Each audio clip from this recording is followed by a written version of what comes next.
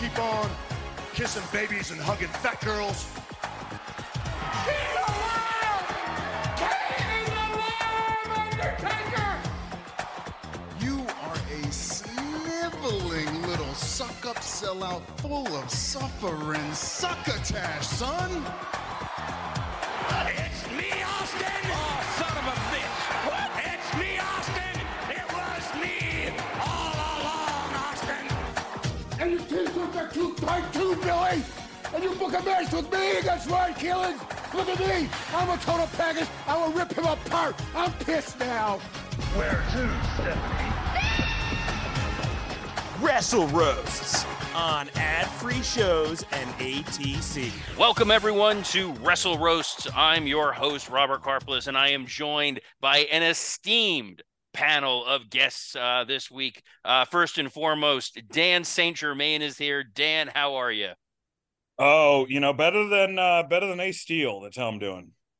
Speaking of guys down on their luck, Scott Chaplin is here. Scott, how are you doing? He's driving in a car at the moment, which may improve his audio for all we know. In the middle of a high-speed chase. No. No, it did not improve. No, it did not. No, made it far worse. It did not. And speaking of people who have had a rough week, we are joined by the press conference pariah, Nick Hausman. Nick, how are you?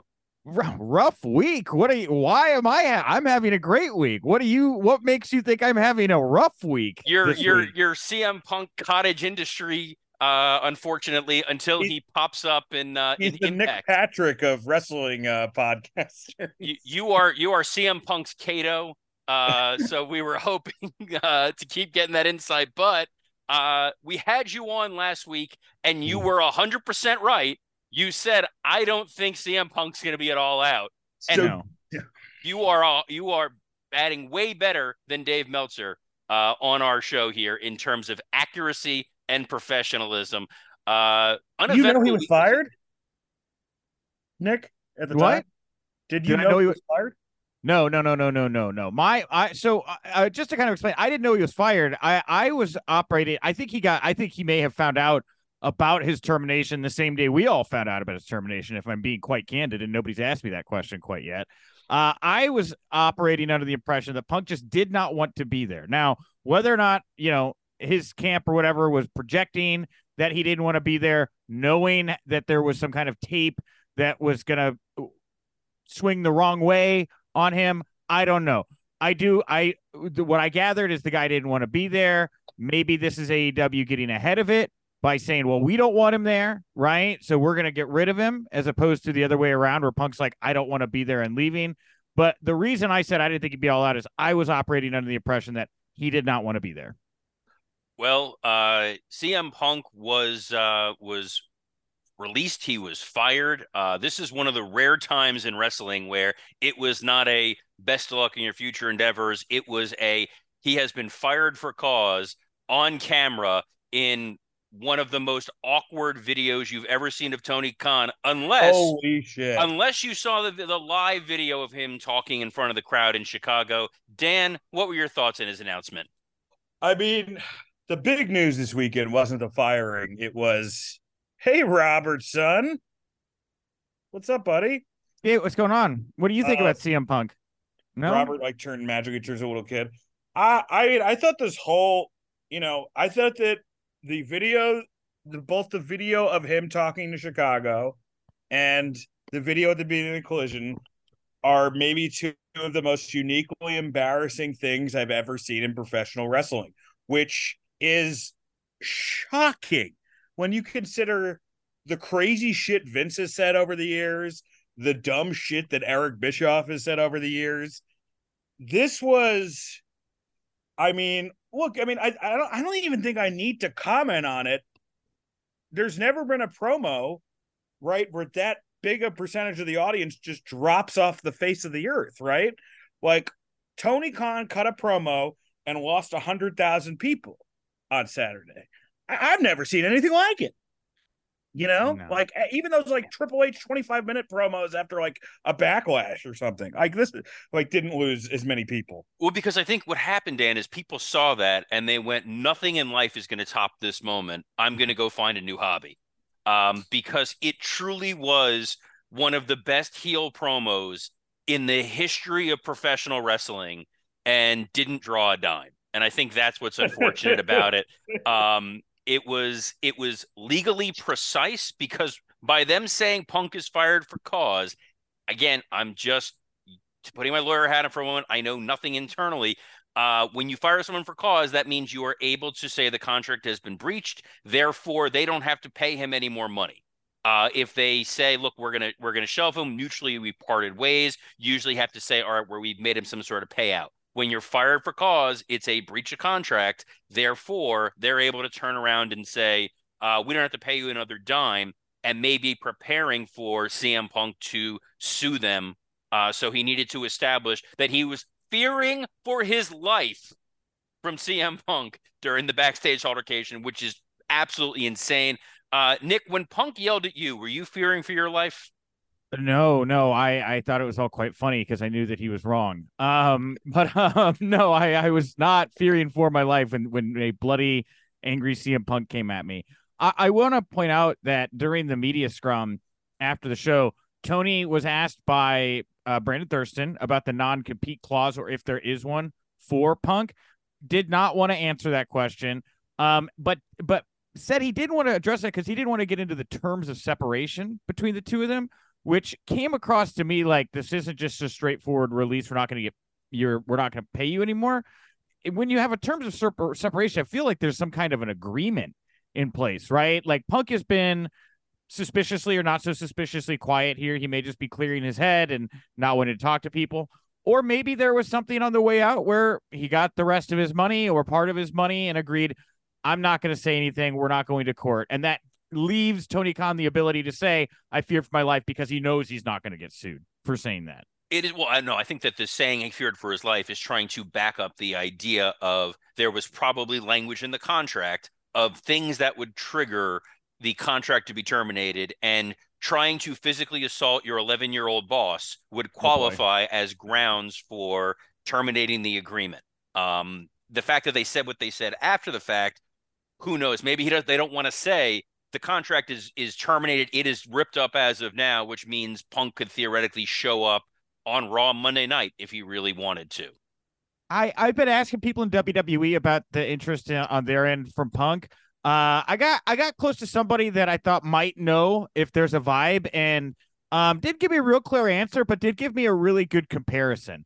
They noted to me that when Cody Rhodes became available, the whole place went into overdrive. The whole place was up in every department. We got to figure out what we could do to land Cody. We got to get Cody. Everybody very, very excited to get Cody, right? The same fervor is not there for Punk, as far as I can tell internally. And that could just be because he's different than Cody. Could be because they're preparing for their merger right now. But from what I'm hearing internally at WWE, it does not sound like they are all hands on deck. We got to land this guy. Well, right now they're kind of firing on all cylinders at WWE. The ratings are doing well. The premium live events seem to be drawing. They're selling a lot of merchandise. They're on an upswing. The Endeavor sale, I think when they announced it today, it's, hey, you know, we're there. We're at the finish line. So bringing a guy like CM Punk in who may potentially fracture the locker room, who may wind up upsetting people or have another epic meltdown, you know, they're probably weighing the pros and cons of, do we really need this guy right now? Or let him go home for a little bit, you know, eat some ice cream, have some cupcakes, pet his dog, relax, and maybe bring him back in January when they bring in Max. Mm-hmm. Yeah, and maybe you're right about that. I also had somebody very knowledgeable of pro wrestling say to me, you don't hire somebody when the business is hot. You don't bring a big name in when the business is hot. It doesn't really make any sense. And right now, they got Cody, they got Roman in the wings, who will be even more popular when he comes back after time away from TV. They have people they're building around right now, and they don't really need a CM Punk. So rather than like wedging him in right now, I think you're right. I think we're going to see a kind of a hold pattern. If they're going to bring him in anytime soon, it'd be Survivor Series in Chicago. Thanksgiving week, same week Tony Khan loves bringing AEW to town. It would make all the sense in the world to do it there for him. Plus, WWE has our favorite wrestler LA Knight, universally beloved by every member of this podcast. He's Hey, he just signed incredible. a long-term deal, man. That's why I'm towing the line now, Dan. He signed the contract. Nick Khan's like, got to put this kid over.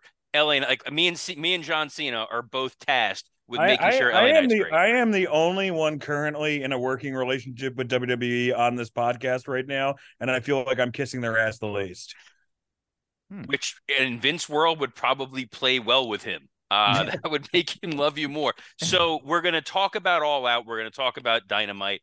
Punk is obviously like the big story. There's a number of different little things that have dripped out over the last few days. There's the story that he had an altercation with William Regal, apparently early on during Regal's tenure. There was the story that he was contemplating showing up at the Royal Rumble in January, somehow to get involved with something with Kevin Owens. Obviously, Punk is gone. As we're recording this, Ace Steel has been let go. Nick, you were boots on the ground for the pay-per-view this past weekend. What was the vibe that you saw? How did it feel at the press conference? What's your big takeaway here? Well, first of all, I do want to go back to a couple of the stories you just brought up because I have some insight into at least two of them. But the vibe, by all means, yeah. the vibe at the arena at the United Center was wild. It wasn't really noticeable until the Young Bucks match.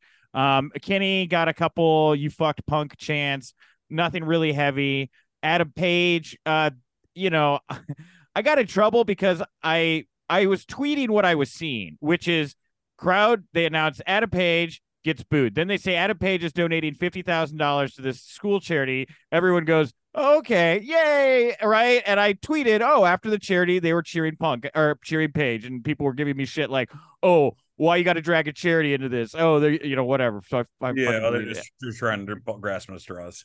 Whatever. It was deleted. Whatever. I'm not dragging the Chicago Public Charity Fund into it.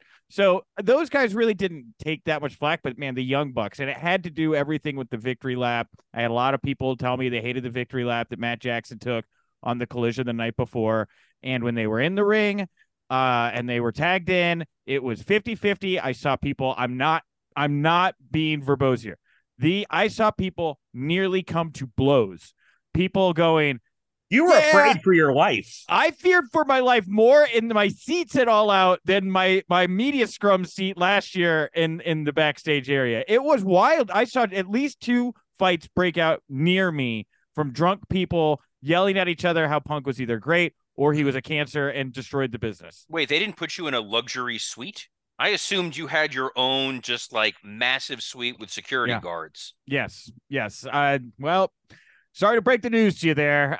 Don't necessarily get that treatment at the shows, Robert. Had a normal seat, a great seat. Got to sit next to Denise Salcedo, who I enjoy watching wrestling with. But, man, it got very, very lively for that portion of the show. Very unique environment. Now, about some of the stories you brought up here real quick. The Regal story. So I was hearing about this as I was sitting in my seat at All Out. So the way that it's being reported as of now is that Regal signs with AEW. First time he shows up backstage, CM Punk refuses to shake his hand and calls him a stooge. You're a stooge of Triple H, is so the story goes. Now, I had someone come to me, and I haven't written this up because it's only a single source, but this sounds right, and so I'll share it here, and we can let everybody run overdrive with taking it wherever they want. Ooh, we got a scoop. We got a scoop. I know. That's why I said let's talk about it. I heard that there was pre-existing issues between these two from WWE. It wasn't just like Regal randomly showed up and Punk was like, "You're a Triple H guy. I hate you." There was a situation that's been explained to me or portrayed to me as like Regal getting close to someone about Punk in order to relay information about him to the office. And again, that could be horribly wrong, which is why I have not put pen to paper to report it, but it would certainly make sense why Punk didn't like this guy from when he walked in and it wasn't just like, oh, he's a Triple H guy. I think there was something else that had happened before between those two to set them off. Yeah, but there's no credence in that concept that Regal was a Triple H guy. It's not like he was there, created a stable, and then bolted back to WWE. That would just be insane.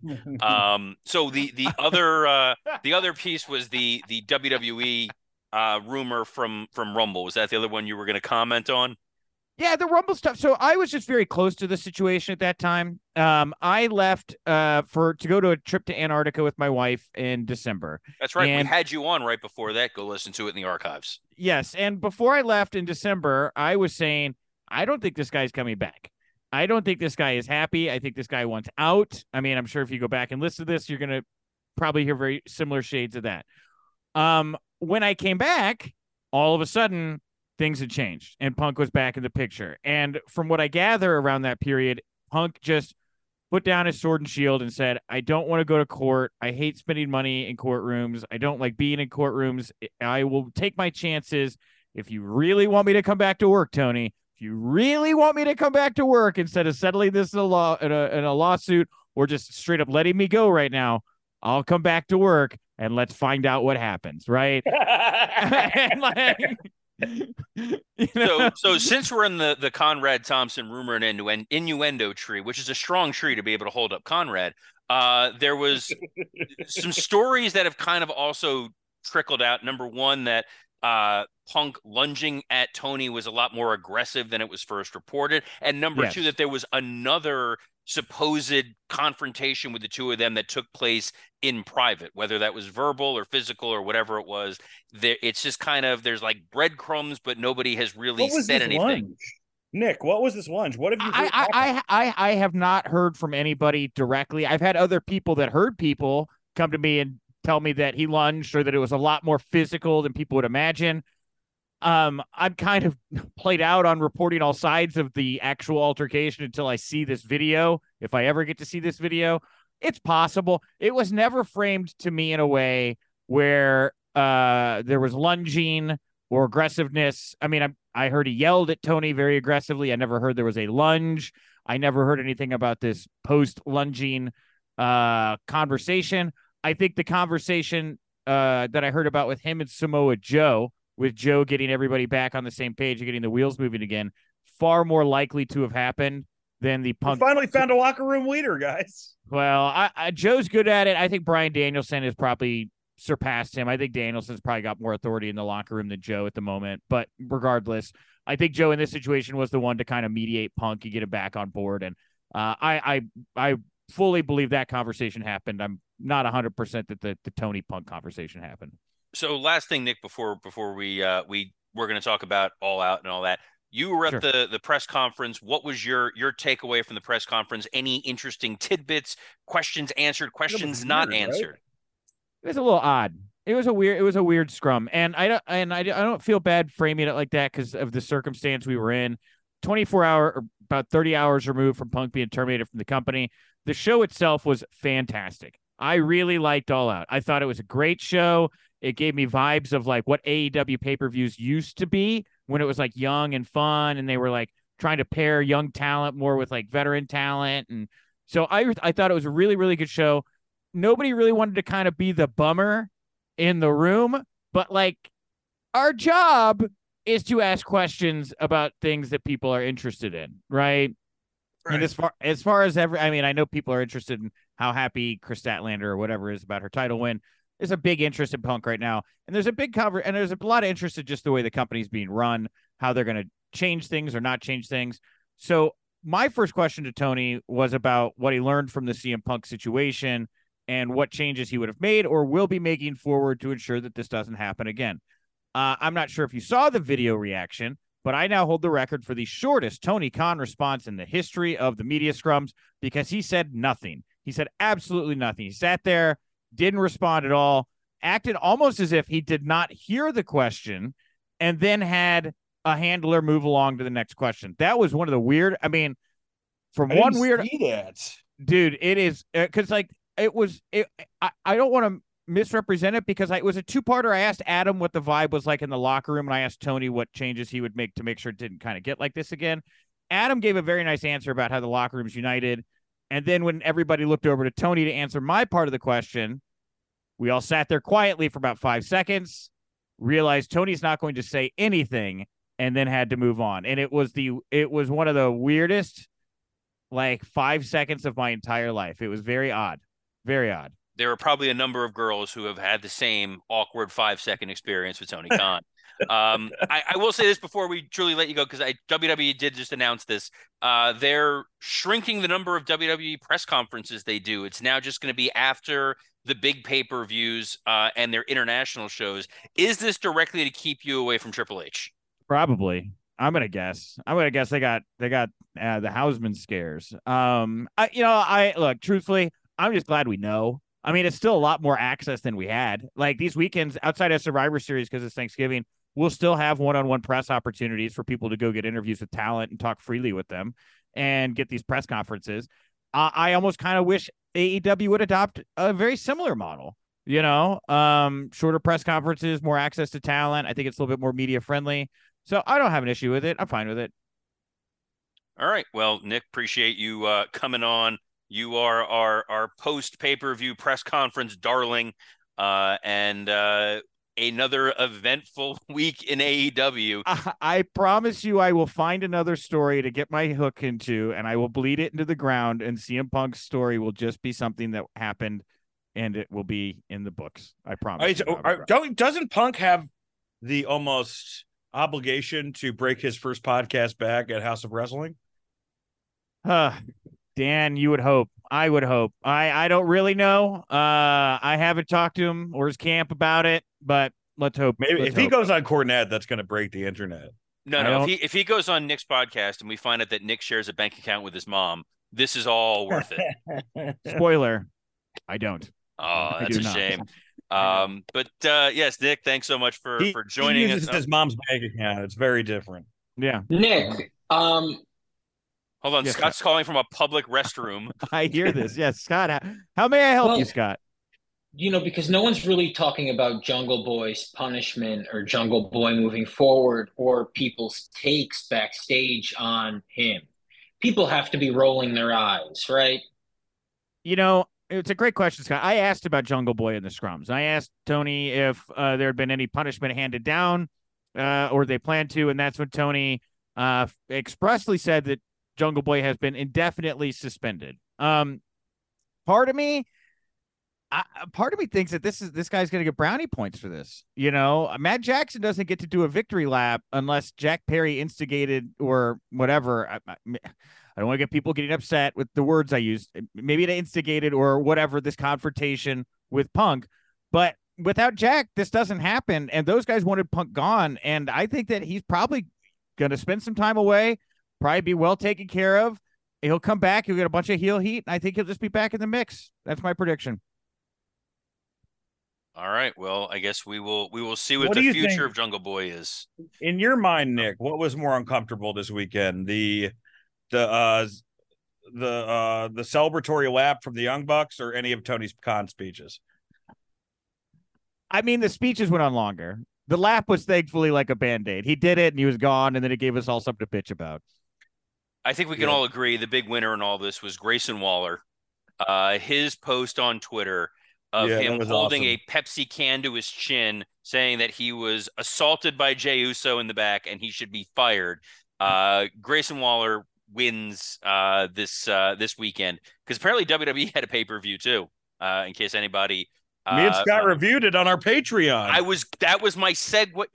Dan, I promise I had somewhere I was going with that, and I was say, if you want to hear Dan and Scott's take on the Payback pay-per-view, that was our Patreon, which is available now at our $5 tier. I'll be doing my own recap of sort of everything that happened in WWE with Payback, Raw, SmackDown, whole lot of stuff to cover there. That's going to be up on the Patreon as well. But Nick Hausman has things he wants to plug. He wants your time and attention too. Nick, where can the good people find you, and people who used to be fat and are now skinny who are on your show this week? Oh, Chuck Carroll, I saw you must have seen, was on my show here this week. Yeah, Chuck Carroll, Denise Salcedo dropped by House of Wrestling this week. Great conversation with both. Denise and I sat front row last year for the infamous CM Punk media scrum. So you can hear me and Denise reminisce about the good old days, talk about All Out, all that good stuff. Houseofwrestling.com, HAUS of wrestling.com. That's the spot to go to. The one Punk exclusive we didn't bring up here today is the very controversial scheduled meeting that was set to take place between both sides the week before All In, I've seen documentation that says this meeting for many was scheduled, but you will hear Brian Alvarez say otherwise, and it is Schrodinger's meeting. So if you would like to learn all about that and more, you go to houseofwrestling.com. Did I do that right? That felt good. That was pretty good. That was solid. Sean Rossap, great to have you on. Thank you for I'm sorry, Nick Hausman. Nick Hausman, thank you so much for having you on. Who keeps posing even though this is not a video podcast. I don't care. It's uncomfortable for the four of us. Him leaning on his fist, just mean mugging the camera. It's great, but we are going to talk All Out. Bye, guys. Which Bye. Look, I don't want to be controversial with Nick Hausman already being on, but this was a pay-per-view that significantly over-delivered from what we were expecting, based on the build, based on the announced card, based on the chaos of the weekend. Full disclosure, I was away. I was on a vacation in Vegas. My phone blew up with like 200 text messages from the group about all the stuff going on with Punk, with going into Collision, and I thought this show is going to die a death. And it seems like Punk leaving was the lightning rod to get everybody galvanized and say, we're going to go put on a hell of a show. And we're gonna break this thing down, but just high level at the top. Dan, did this thing over deliver for you? I mean, I just thought it was a good show, you know. I mean, I thought that both, you know, I thought Payback was good. I thought this was a better show than Payback. But yeah, it was it felt like, you know, it still didn't feel like it needed to happen. If that's the I think the numbers have proven that, you know. I don't think they're even going to crack 100,000 buys on this. It's asking a lot to, you know, have people pay $100 for your company within, you know, 2 weeks, in addition to everything else that's going on. I'm not sure if you needed it. But I mean, there's certainly matches I really liked on this card, and, you know, we'll get into it. I'd be curious to see the numbers on this show, live buys versus people who ordered it after the fact and they heard about how good the show was, and they 100% did not go to some sort of nefarious third-party website to stream it. On an unrelated note, Scott, what'd you think of this show? Oh my goodness. I mean, I loved it, man. It was, you know, it wasn't just them reacting to CM Punk. That's a lot of our brains doing that. At the end of the day, AEW is unbelievable at pay-per-views. They're unbelievable at putting a pro wrestling card together. And this shit was fantastic. There was a string of matches on this card that constantly made me go, oh, am I watching the pay-per-view of the year? And at the end of it, I don't know if it's the pay-per-view of the year, but there were moments where I was going, God damn, this might be. It was better wrestling than All In, for sure. It was better wrestling. It kind of felt to me like when they used to have Backlash the month after WrestleMania, and you tended to get better matches, but it wasn't as epic or as important as Mania. And I think Nick hit it on the head. This felt like some of the older AEW pay-per-views where it was like they were young and hungry and wanted to prove themselves. And in some ways, it kind of felt like an ECW show where it's like, we as the locker room are going to come together and we're going to give you your money's worth. But it's tough a week after people paid for All In, the day after Payback, which is on Peacock, which is essentially free until Dan gets a show on there and they can charge through the fucking nose. But Mike has a show on there. I'll go watch Bupkis just in case he listens. And he's like, hey, you guys didn't promote Bupkis. But is that Mike? That was my dude. Yeah, Mike sometimes talks like Jay Leno. He does sometimes. do it like a Jay Leno sometimes. Yes. If he's in a mood. Yeah. Yes. Yeah. If he's twirling his fingers, they both look like they've survived a fire. That's true though. I would believe that Mike has driven a lot of cars, primarily as a taxi driver. But we'll get into the show. The paper. Yeah, he doesn't. That sounds about right. He would like pedal like the Flintstone car. Can't drive. You got a Flintstone car. Yeah. The pay-per-view opens with MJF and Adam Cole versus the Dark Order for the Ring of Honor tag titles. It was formulaic in a good way. I think that this team, this MJF Adam Cole team, for however minimal time it lasts, is a fucking blast. It in some ways reminds me a little bit of Rock and Sock, where this isn't real. It's not going to last long term. But the double clothesline is over. The kangaroo kick is over. Max as a goofy fake baby face is over. It was wise to have him out of a lot of this. So it was a lot of Adam Cole 2-on-1 in certain instances. And the Dark Order for clowns and goofs and people you didn't take seriously, you can beat them 100 times out of 100 in the opening match. Dan? Yeah, I mean, I thought this was a well-booked match. It set up what seems to be a winning program for them, which is Joe and MJF. So, I mean, this is a really good, it does feel like for the first time that MJF's title reign is really starting to cook. We had we had the Bryan Danielson, the Moxley win, which Moxley kind of boo faced the whole fucking thing, so that didn't really work. We had, Bryan Danielson and the MJF feud, which just always seemed like it didn't know what it was going to be. We had the Pillars feud, which just bombed. And now we have this Adam Cole feud that's done really well, and I don't think there were a lot of expectations for it. And MJF and Joe, which is already like a really fun feud, and there weren't a lot of expectations for it. So, sometimes what happens is, like after, I'm not saying that this is what's happening in AEW, but this could happen, which is after Brett leaves in 97, you're able to focus on the talent you have, right? So maybe, like not having as many options and being like, all right, well, Joe, we can always kind of count on Joe. Let's try this. Maybe that's made them stronger in a weird way. I don't know. Makes perfect sense to me. Scott, what'd you think of this match? Yeah, obviously, I don't think any of us were excited about the opponents, but when you watch the match, you are reminded that John Silver and Alex Reynolds are a lot of fun, and they do feel like a tag team, which is maybe not rare in 2023, but it was rare a few years ago. And so I enjoyed the hell out of the match. You are right. It does. There is a Rock and Sock connection feeling to the point where this felt like a really electric Raw segment, like a Raw main event. But that was what your first match was, which was so cool and so impressive to me. So yeah, I enjoyed the hell out of it. Well, MJF is also and obviously this is when you realize that the crowd is very much on board for this show.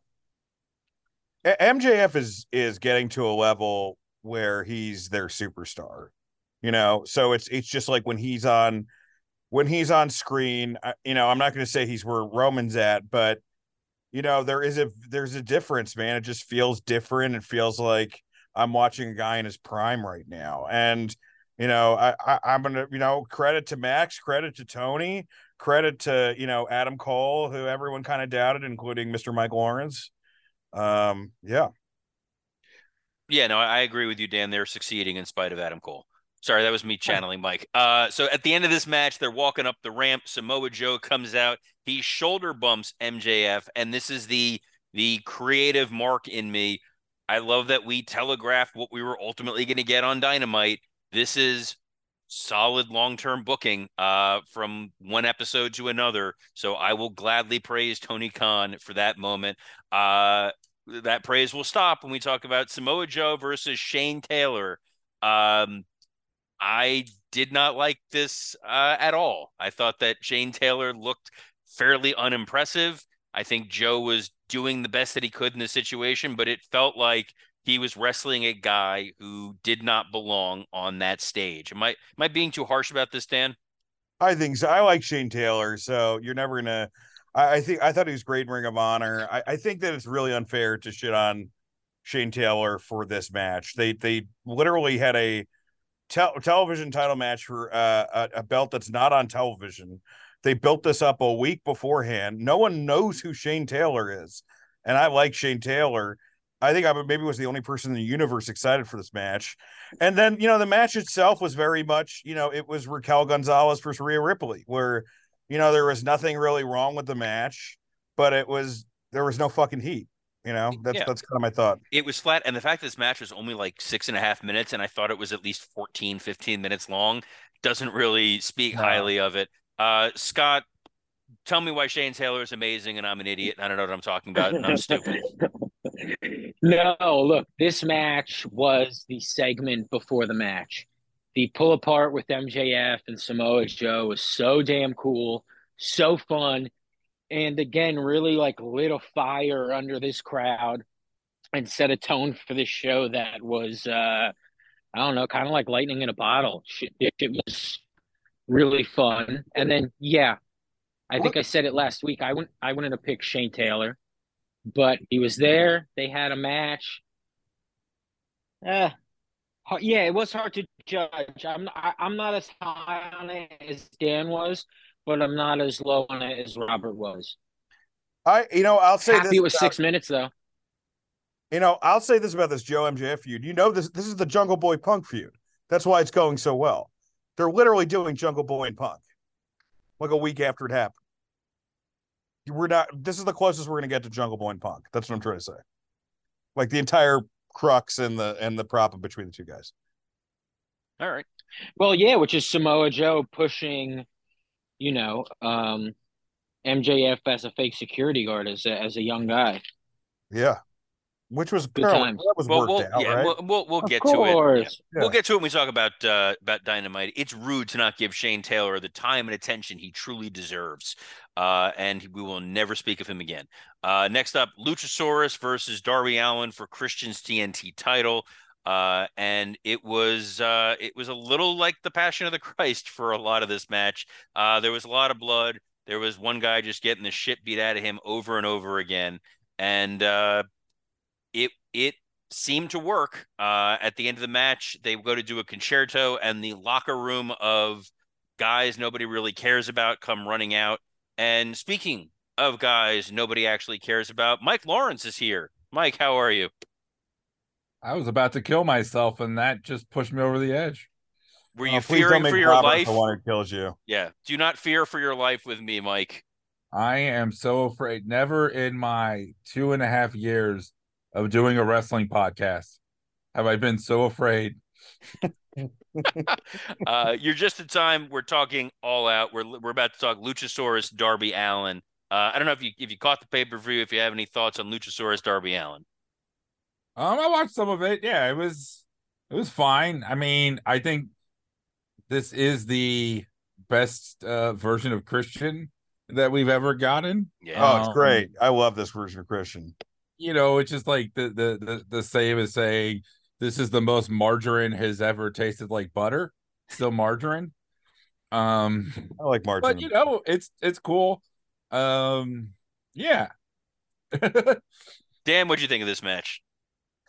Yeah, I mean, I thought it was a good squash match. I mean, I think that the only thing that's kind of, I like the Nick Wayne Darby thing the story that they're telling, but it just feels like a story they've told with Christian a bunch of times before. But I don't even give a fuck of this match. I'm just a general man. Christian's heel character is a revelation. This heel character, like you have Roman, who's like the Thanos. You have like, MJF, who's like the almost like evolutionary heel. He's doing stuff we haven't seen before. And you have Christian, who's literally Shooter McGavin. That's who he is, man. He is Shooter McGavin. He is every Adam Sandler villain. It's all really mean, but really broad. So it's hilarious. Just shitting on, just going after a guy because he has a dead dad is just so fucking funny to me.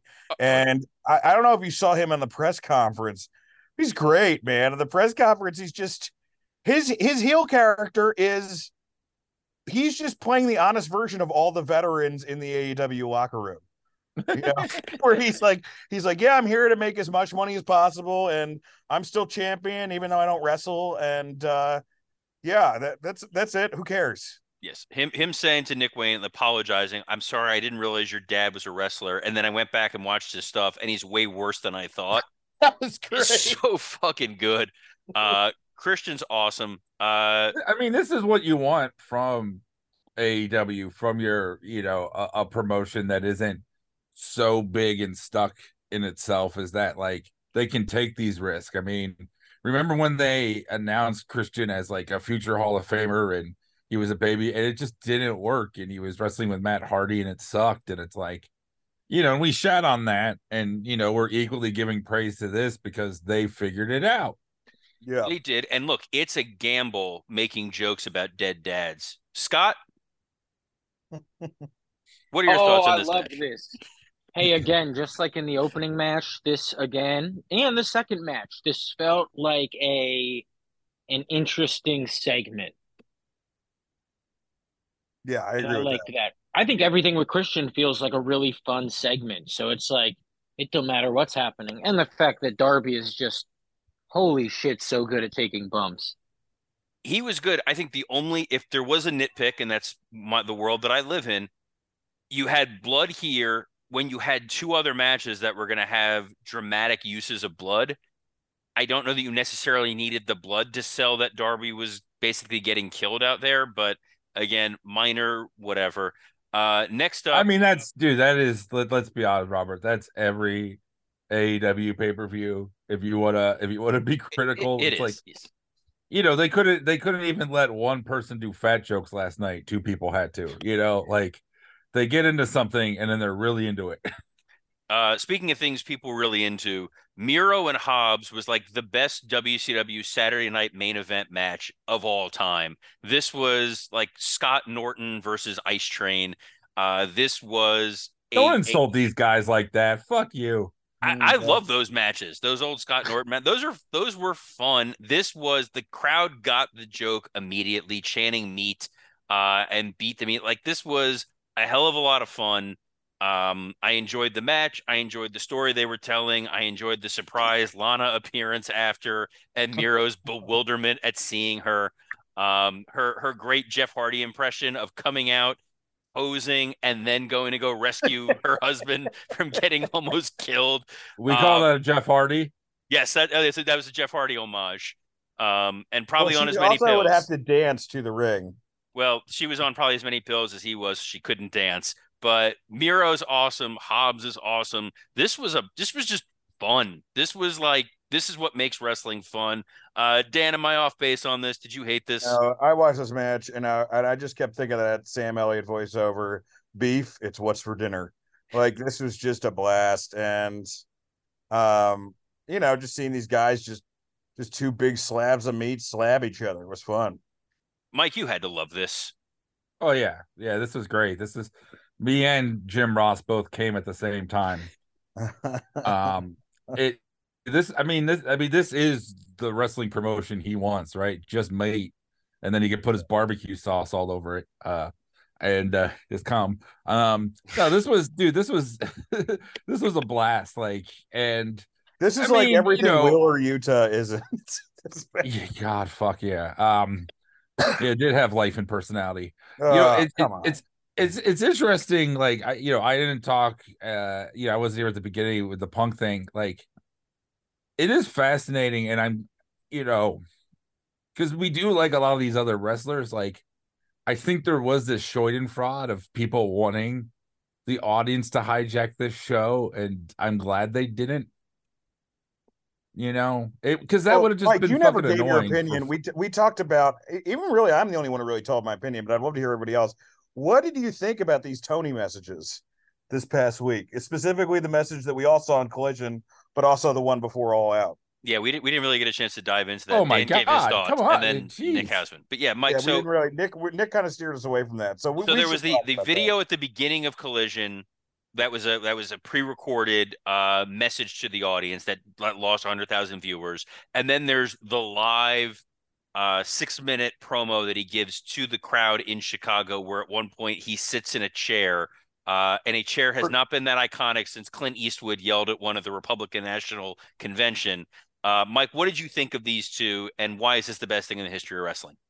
I mean, this was the main event of the weekend, guys. I mean, I'm so glad you did talk about it. No, I talked about. I mean, we talked about like 80,000 the viewers dropping off. Yeah. It was 89,000, and the video with Tony was 7 minutes and 12 seconds because I watched it multiple times. It's amazing because it's like watching a human try to be a human and he can't. but it's also the most he's ever felt like a leader, which is cool.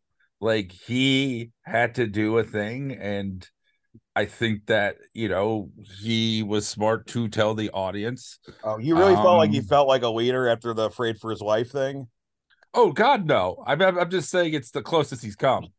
It was embarrassing, but it was still like it was an effort, is what I'm saying. I'm giving him.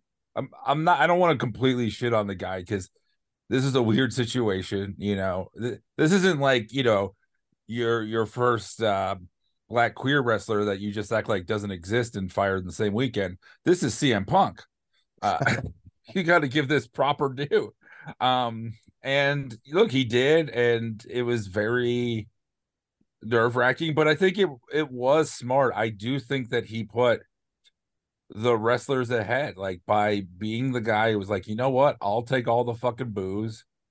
Whether he thought that was going to happen or not, he should have assumed it was going to happen. But I think that people then got it out of their system. And, honestly, like we like wrestle crap and we like chaos and it's fun for us to talk about, but it would have sucked for these wrestlers and this company if these fans just shat on the whole product for the weekend, and that's what they paid for. I'm glad they didn't. Yes, there is the door open now for him to be a monster heel. In fearing for my life, now he needs security around him. They cut to him in Gorilla. He's in like a hermetically sealed case. I think there's so I genuinely want if this was Vince, the heel promo of CM Punk was my favorite wrestler growing up, and the only thing better than hiring the guy that I admired was firing the guy that I admired. And then you've made a nuclear fucking heel and let his awkwardness just flow through.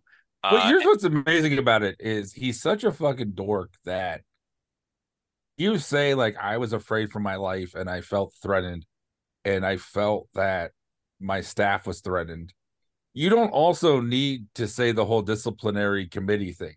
Like maybe on a legal sense, Robert, you have to, but it's like the fact that you would feel in danger like that and still have to make the decision is fucking stupid to me in terms of if you're going to just tell me as a human being to another human being, this is why we're letting this guy go. I mean, I feel like the video message was bad because it was all red and it was uncomfortable and he's not good at that, as we all know. I thought the live thing, as fucking brutally awkward as it was at least him saying the thing. Yeah. I don't know if they needed the disciplinary committee thing just because unless it was him trying to pass the buck and be like, look, I talked to Jack Tunney and they said this is what we have to do. But other than that, it doesn't really get you anything other than to make it seem like he was not the one who made the decision. I think that's the challenging part of this is if you look at it and say, you threatened me, you endangered the production crew. I made the decision right then and there and said, you know what, you're fired. At least you can respect that. But to feel like, well, we had to talk with a committee and talk to lawyers and decide what to do, and again, plays perfectly as a heel character. And I think in this post Mark Zuckerberg as a UFC fighter era, it's a great fucking character. Scott, I'll let you talk about both the video and your thoughts on Miro and Hobbs. Okay, I think the video is bad. Video is off. Mike is right about the sitting down in front of the audience thing, which is he did eat the booze. But at the same time, it was just such loser shit. I mean, he really was like, I know. Like they booed him and he said, I know. Like he went and brought the dog to the vet and came back without the dog, you know? Gee, no, that's fucked. Who was it? Someone in our like text thread said it was like watching like a fifth grader run for class president and bite it. Yeah, he's just pissing his pants and it's so sad. So sad. It's very it's like a guy explaining to a kid that he's leaving their mom and the kid is like, dude, you've been dating her for a month. I don't care. Go. And he's like, I said it was like the stepdad explaining hard. the divorce. Yeah, it's just so embarrassing. And what do you think of Miro and Hobbs? No, he just always seems to like strike the wrong tone.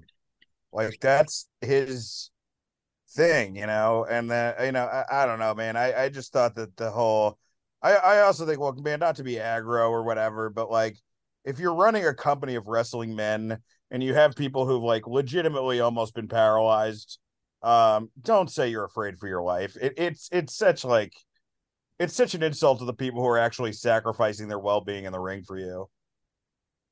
Yeah, it's not like you're on the Yeah. road, Ash Wheeler or Jeff Hardy. You're not actually afraid for your life like those people would be. But I'm serious. But I mean, you have guys killing themselves on your fucking program, and you're talking about how you're afraid for your life. Come on, man, read the room. Yeah, but on the other hand, I think it's him trying to convey like, look, Punk was again putting words in his mouth, unhinged. He lunged at him. Equipment's falling over. He's trying to attack me. He beat up Jungle Boy and Matt Jackson. That does not make you Ming. Okay, but Sorry, also Tony Khan weighs like 75 pounds. I doubt that guy's been in a fight. I get why he's like, I'm afraid of this UFC fighter when I've never actually seen any of his fights. So it's fine. It's his hyperbole. It's his world he wants to live in. He's not a big jacked up dude like Miro or Hobbs. Scott, what did you think of Miro and Hobbs? hell yeah, I love forward? that, Robert. There we go, baby. Train back on the tracks. I loved Miro and Hobbs. One thing I will say is Robert said that the crowd recognized the joke early on, and then they got into it. I think quite the opposite. I think the crowd was hungry for meat, and it became more and more frantic as they began to salivate. This shit ruled hard, dude. Everyone was going bananas for this. It was so funny and fun and exciting and dumb. Dude, you watch matches like this and you go, have like a super heavyweight division. And then you wake up the next day and you go, no, never do that. Never do that. But when these matches are happening, there's nothing more fun. This was awesome. It was a great match. I think their rematch, the stipulation should be the loser has to take a wellness policy test. Really put some stakes on this. What about the loser has to become vegan? No more meat. Oh, I'm sorry. I was on mute. I like that. That was good. That's yes. I want to see Hobbs have to eat a salad. Here's my one whiny thing about this, which is that should this have taken place in England? I think so. So they did a segment apparently during the pre-show, but I guess this look. I would not want to put Lana on an international flight. So no, Mike, this should not have happened in England. We get Ruby Soho versus Chris Statlander for the TBS title. We get crazy unhinged Tony Storm, who's I'm kind of digging this character. It's kind of awesome. really It's entertaining. Awesome, The match was a very solid women's wrestling match. It the crowd tried to get engaged. It's tough to really be super plugged into what's going on here. I don't think they really care what winds up happening with the Outcasts, since we see stables break up all the time in AEW, but two competent female wrestlers out there having a very solid match. Scott, why am I wrong and this was the best women's match ever? No, but it was very enjoyable to me. But every time I watch a women's match in AEW, I fantasize about Athena wrestling. So it's just give the people, Scott, what he wants. Mike? I just want to praise Tony Storm. I'm loving this character. It reminds me of on In Living Color, Kelly Caulfield had a character where she was like a black and white 40s, like like a screwball comedy character where she was in black and white, but nobody else was. And we don't want blackface on the show, but I kind of love like Tony Storm just acting like she's in like the 40s, 50s.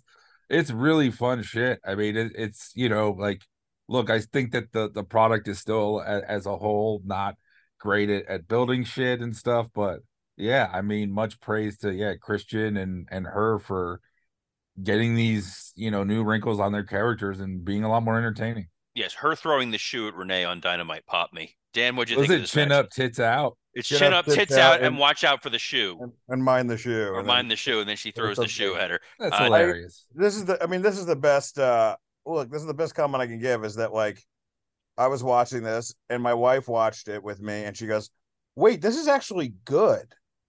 Like she's like, she's really funny." Yeah, And but for also some, like her impression of wrestling is just Meltzer talking, so anything would be better than that. that's true. Meltzer's got a girlfriend, baby. Dyed black hair. He keeps talking about it. Yeah, I don't and know. he pets her on screen. So who is Dan more jealous of, Meltzer for having the girlfriend or the girlfriend that gets to fuck Meltzer? That's the real debate here. We get Would Dan be Either Meltzer's way. dog? Wait, who told you that Meltzer has a girlfriend? Dave Meltzer did. He mentions it. Not that I. Oh, wait. That means it's not true, Dan. Oh, look at Dan. Look at Dan. All right. Well, okay. Maybe I listened to a Point Observer, but apparently he went sightseeing with his new girlfriend in London. I want that as a reality show more than anything else we have ever seen on television. Like it's like Love on the Spectrum, but just Dave Meltzer. He tries to rob the Queen's jewels, but he just keeps counting them. Dude, I want to see Meltzer versus Meltzer. I want to see him and the lacrosse coach ex-wife in a heavy divorce and custody case, and the lawyer just being like, "Yeah, obviously she's getting them."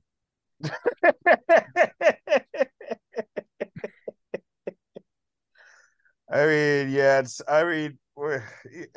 look, this woman has clearly been through a lot if Meltzer is her second shot at love. So, all right, we get Ricky Starks versus Bryan Danielson. Despite this having Big Bill Morrissey, this was a fucking blast of a match. Despite having Ricky Steamboat on commentary with his amazing hair, this was a blast of a match. And I feel bad for Justin Roberts, who definitely had PTSD watching Ricky Starks get choked out by Danielson like that. This was probably the best Ricky Starks match we had. Bryan Danielson just stepping in and over delivering, considering everything that's gone on with Punk. And Danielson's like, I will just take over from here. Does it make a lick of sense with the Blackpool Combat Club? No. Does anybody really care? No. This was just a fucking blast of a match. Scott, what'd you think of this thing? Well, yeah, so I guess it does turn out that the planned all-out main event was going to be Ricky Starks versus CM Punk in a strap match, which none of us really wanted at all, right? No, we saw the feud. We thought it was over. We were kind of all happy it was over because it didn't do what we wanted it to do. They had like 3 matches this summer. How the fuck did Tony think? Again, I don't think anybody, this was one of my favorite pay-per-views of the year. I still don't think people should have paid for it because you pay for the important event, which was a week before, and you shouldn't pay $100 in 2 weeks on wrestling ever. And so you're not supposed to see this. And what was I talking about? I got so frustrated about money I did not spend. The Bryan Danielson strap match that, of course, you paid money to watch. Instead of getting this CM Punk Ricky Starks match, which you've seen 3 times on a Saturday, you get this moment, this was one of the best matches I've seen this year. This was unbelievable. This was something that if Ricky can ride whatever the fuck this was I watched, which was my jaw dropped continuously, just kept falling more and more open. He could have a really cool character on his hands. I don't know what that is, but it's like he needs to become he's kind of like Ren, right? And so now he's got to be like Ren with rabies. Danielson got him nutty now. And I think that Dynamite promo maybe gives us some of that. I mean, he was getting whipped in the face, boys. How the fuck do you just continue the show after that? That match was wild to me. Am I wrong? Am I over exaggerating? Dan? I thought it was a great match. I mean, clearly, like how do you make up for Bryan Danielson being limited? You beat the fuck out of the other guy because, I mean, that's, this says a lot about Walter. This kind of felt like a brutal Walter match, which makes you realize like just how brutal Walter matches are. But yeah, I mean, I really liked it. I think my big problem with this is just that, is Danielson a heel? Is he a baby face? He gets carted around to so many different spots in this company. He's kind of been almost like Big Show turned. And like, why wouldn't like it's good they had Ricky and Big Bill going at each other, but why wouldn't Blackpool Combat Club be out there? It was more. It was not really the match. The match itself was great, but it was more my criticism of the promotion as a whole. Of like, guys, where is everybody? Where is everybody? Mike, what'd you think of Steamboat's hair? Loved it. Yeah, I would in my mind, in the racist mind that Vince molded, I will always imagine it with a dragon headdress. So because that's how I first saw him. No, I think that matches have never been this company's problem. Work rate has never been this company's problem. They have a ton of great wrestlers that have the freedom to put on great matches, and you're going to get them. It's just the building to them and making them matter. I mean, this is a match that had a 1-day build, and it delivered in the ring. But at the same time, like look, like Bryan Danielson felt kind of like, he has felt like an afterthought and just a remedy that they've thrown out there. They've been doing that since WrestleMania 30. He's no one's ever picked him as the guy, even though he's maybe one of the best ever.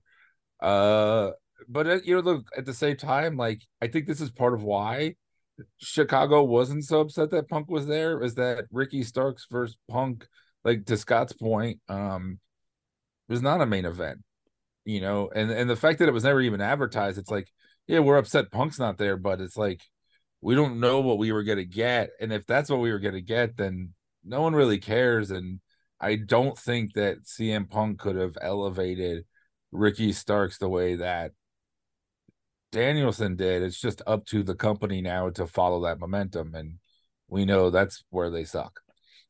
Well, speaking of guys with killer momentum, Hangman Adam Page, who won a battle royal earlier in the night, announced that he's giving money to the Chicago Public Education Fund by winning the battle royal. And some of the crowd cheered and some of the crowd booed. And we got a kind of a payoff for that on Dynamite. So we'll save that for the Dynamite recap. But we got Shibata and Eddie Kingston versus Claudio Castagnoli and Mike Lawrence's favorite wrestler, Wheeler Yuta. So, Mike, we'll start with you. Well, Scrappy Duda, which is what I'm going to start calling him now. He sucks. I didn't watch this, and I don't care. And I love Kingston, but I want to see Kingston in one-on-one feuds. And this whole thing with the Kingston and Claudio and the Blackpool Combat Club, and it was even like, I know, was it Danielson in the press conference? It was like, that's what's great about the Blackpool Combat Club. We could be bad guys, we could be good guys. Well, like, because you don't stand for anything. Like, that's not good. It's that you're undefined as characters, and I don't care about your matches. I had no interest in this. Scott, I said the word Shibata. You know who that is. What'd you think of this match? No, I liked it enough, but I do think this was maybe the least focused I was on the show. It was a nice, again, little treat to see Shibata. Eddie Kingston is obviously great. The shirt was fun. It's just every time I see Kingston, I am so crazy about what he is capable of that I go, why am I not seeing these major singles matches with Eddie Kingston in them? And there's another Grand Slam coming up, and every Grand Slam we've had, which this is what, the third or fourth one now. A third, yeah. The third one, we're going, is he going to be in another tag or another him and 6 other guys punching each other around the building? Like, I want to see Eddie crying at the end of the damn show. Well, no, it's gotta be him beating Claudio, right? You'd hope, or him beating, I guess it's got to be Claudio, right? He's not going to beat Moxley now with Moxley having the title. So, And yeah, Claudio has a title, doesn't he? a Ring of Honor. He's the Ring of Honor champion. Yeah. So Eddie, who's never been a world champion, that's his chance to win a world title in New York, and then he can give it to his mom, who doesn't get grandchildren, but she gets the Ring of Honor title. Yeah, that'll happen at Wrestle Dream. I would do it at Grand later. Slam. I would too, but wait and see what they do. Well, they're a week apart, guys. So. Yeah. Jeez, really? All right. Well, Dan, what'd you think of this tag match? I didn't really have many opinions on it. I did think of like how badly the Shibata Kingston partnership would have been booked by 2005 Vince, because it would just be like comedy sketches of Eddie trying sushi for the first time and shit like that, and doing like Karate Kid poses. Yeah, I mean, Claudio beat him, in the middle of the ring. I don't know. I liked Claudio kind of like walking past him earlier on. Like I think that was Collision or something. I forget, or with the pay-per-view. I forget. There's so much fucking wrestling that goes on every week. There's so much fucking wrestling that goes in every week. But the next match was Kenny Just, Omega. just 1 sec. Imagine how disappointed Kingston was when he said Shibata was going to be there and Brett didn't come out. I knew you were going to do it, and it still worked. We get Kenny Omega versus Kanose Takeshita with Don Callis, and Takeshita looked awesome. He's really got that next up and coming guy vibe to him. It was a smart decision to have him beat Kenny twice in a week. Some of the screwdriver spots you probably could have lived without. You could have lived without Don Callis just existing. But this Takeshita guy, he really looks for real. And Omega seems like he's made it his mission to make this guy a big time star. Dan, were you as apathetic about this as you were the tag match? No, I thought this was great. I mean, I think the reason Kenny never gets shit the way that the Young Bucks do is that he mostly hits it out of the park with these matches. His promos aren't very good. The stories leading up to it, the story has actually been pretty good, but some of his storytelling outside of the ring is a little at times subpar. But like he's the best wrestler in the world, man. Him or Ospreay, or I don't know who else you want to throw in there. So like every Kenny Omega match is going to be like a fucking classic, man. Every singles match is going to be a classic, and he doesn't have a lot of them anymore. So it does feel like, what it felt like, the most important thing on an unimportant show. That's what it felt like. Mike, what did you think of this thing? Yeah, I think this should have been the main event. I thought this was the most built, had the most heat, and I think, yeah, a problem with the company is they let guys flounder for a while. So like, and I think they did that with Takeshita. Now I'm supposed to care about him, but he's lost so many times and been such an also-ran that now I'm suddenly supposed to be excited, and I'm not as much as I should be because I'm autistic and I have a great memory, and it's a curse when you're a fan of AEW because you've seen everybody lose a lot, and they even have the win-loss records, and you see how much they've lost. So I thought the match was, it was great, but like I said, great matches aren't the problem. All right. Scott dropped off, but he messaged, Omega's overrated. Takeshita sucks. This match was stupid. Oh, wait, no, Scott's back. Sorry. Scott, what'd you think of this match? Come on, man. I loved everything. I loved from the trunks to the commentary. It was all very, very good. Takeshita is obviously very, very good. Hold on. I love that of this match, the first two things you mentioned were the trunks and the commentary. That is like damning this with faint praise. Oh, well, because Kenny's trunks were like a DDT callback, Thanks, and I thought Excalibur. I thought commentary did a very good job of telling this story. To Mike's point, look, I love Takeshita. Like, I think from the moment we saw him, it's almost 2 years now, we were all like, holy shit, he's great. Now, leading up to this, we haven't seen a lot of singles Takeshita matches where you're recognizing his finisher, right? And even though I agree with the roll up last week or the week before that they did in London, when he lands his finisher this week, you don't really know it's his finisher. You're just like, oh, okay. So the pin is a little more confusing and surprising, which isn't good because you should know this guy's finisher. But goddamn, what a great match. And I do like that after he got the 3, Kenny still kicked out, meaning if there was just one more second, he could have continued the match. And, that's the fun storytelling you get with shit like this. Yeah. A plus stuff. Yeah. Good time to point out some of the officiating during this show was fucking god awful. Them telegraphing when they know a guy's going to kick out and they're worried it's not going to happen. It happened twice during this Omega match where it was definitely a 3, but the referee like pulled his hand up before hitting it. It's the AEW officiating tends to be pretty awful. We get Bullet Club and the Guns against FTR and the Young Bucks. This was the Young Bucks versus the city of Chicago. More than I think it was anything else. But this was a fun 8-man tag. The Guns getting the pin, I guess, means they're going to hopefully get a shot at FTR. So I'm fine with it. I think the Guns have gotten much better over time. Mike, did you care about this match at all? Nope. That's what I figured. Dan, did you care about this match at all? I didn't watch this match, but I heard about all the crowd reactions.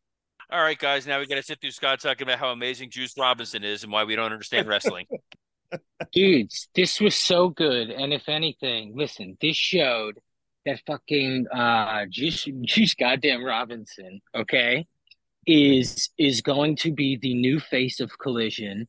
They have That is already the meanest thing you could possibly say about him. He's the face Listen. of this sinking ship, this fucking Hindenburg blimp of a television program. This isn't a sinking ship. This is getting rid of.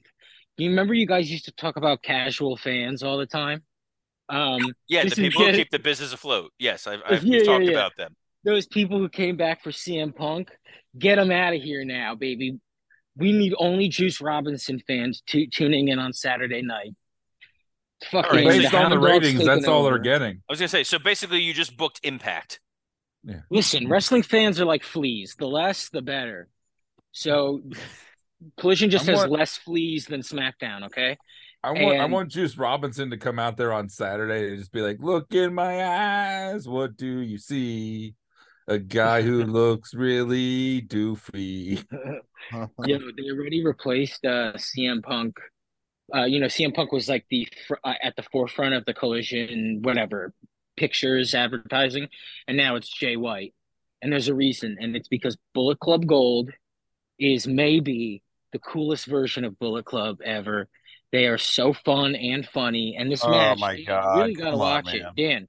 I'm absolutely I'm being serious, and this is the best Bullet Club. The best Bullet, the one that propelled AJ to a second career, that made Kenny Omega famous. This is the best. Dude, it's like fucking Carl Anderson, dude. Come on, let's get a grip. Let's be realistic. It was a bunch of fucking J-Brones, dude. Yeah, keep your Tomatonga, Dan. I will have Juice Robinson and the Ass Boys all day. They are very funny. They are very funny. And very enjoyable, very entertaining, and very good at wrestling. This match is awesome. You guys got to go back and watch it. It rules. Now that Scott's come, CM Punk was the voice of the voiceless, and Juice Robinson is the voice that I get really annoyed by the second. He's the tooth of the toothless. Yes, yes. You hear his voice and you realize that Tony Storm's lunacy is not a gimmick. We get the main event: Orange Cassidy versus Jon Moxley for the international title. I know this is going to be a surprise, guys. There was blood in this match. I'm just as shocked as you are. I think Orange Cassidy and Jon Moxley delivered a really strong main event. I don't think we had those kinds of hopes going into it. This was probably one of the best Jon Moxley matches we've gotten in the last several months. He seemed particularly motivated. The audience was involved. They dug it. And I also love the post-match where Orange Cassidy was getting his, I hate to say the phrase, but he was getting his flowers from the crowd, and he still stayed in character doing the quasi thumbs up. This was a really fun pay-per-view main event for what felt like a B show pay-per-view. I think the match over-delivered, but this would not have main evented a major show. This was a great payback kind of main event. Scott, why was this the best match of all time? It wasn't the best match of all time, but it was a reminder of what actually makes AEW fun. And in all the pandemonium of the CM Punk situation, we forgot that we all really loved AEW before it was even an idea that he would ever wrestle again. So of course we're going to like AEW without him, because they have the best wrestlers in the world doing some of the most fun, best wrestler in the world shit. And to see Orange Cassidy get to main event a show, and for that match to actually end an already great show on a high note, you just get to go, oh fuck, that's really cool that that comedy act is working out in a way that has got me excited for not paying for it, but for pretending I paid for it. It makes you feel good being an AEW fan. It was a good show. Just a wrestling fan, not an AEW fan. Who gives a fuck? But Mike, did you feel good as a wrestling fan watching this match? No. Okay. These are the two, besides Jericho, two of the three most overexposed guys in the company. I want to see less of them because I think it actually would make them more special.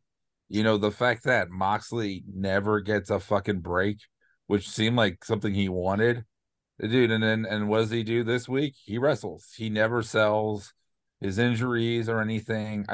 I love the idea of Orange Cassidy as Batman in Nightfall and someone being his Bane. That was a great idea that they kind of really lost focus of, so that when he lost, it didn't mean as much. It's like, why was he in this fucking stadium shit last week? If he's worried about his durability and stuff, he's just throwing himself all over the place. It didn't make sense to me. I love the idea of like a gauntlet of him going through guy after guy, and how's he gonna pull out of this one? But by the time he lost, it just didn't mean much. And look, like, this is a match. I think this is probably the first time these guys wrestled, but I don't know, the monotony of Dynamite makes me feel like this is a match I've already seen a bunch of times, because I see these guys all the time on TV, and they have such a rich, deep roster that both these guys could have taken a breather for a few weeks after this to sell this and to push new people. Dan, what'd you think of this main event? Yeah, I thought it was a good match. Probably the right choice for the main event.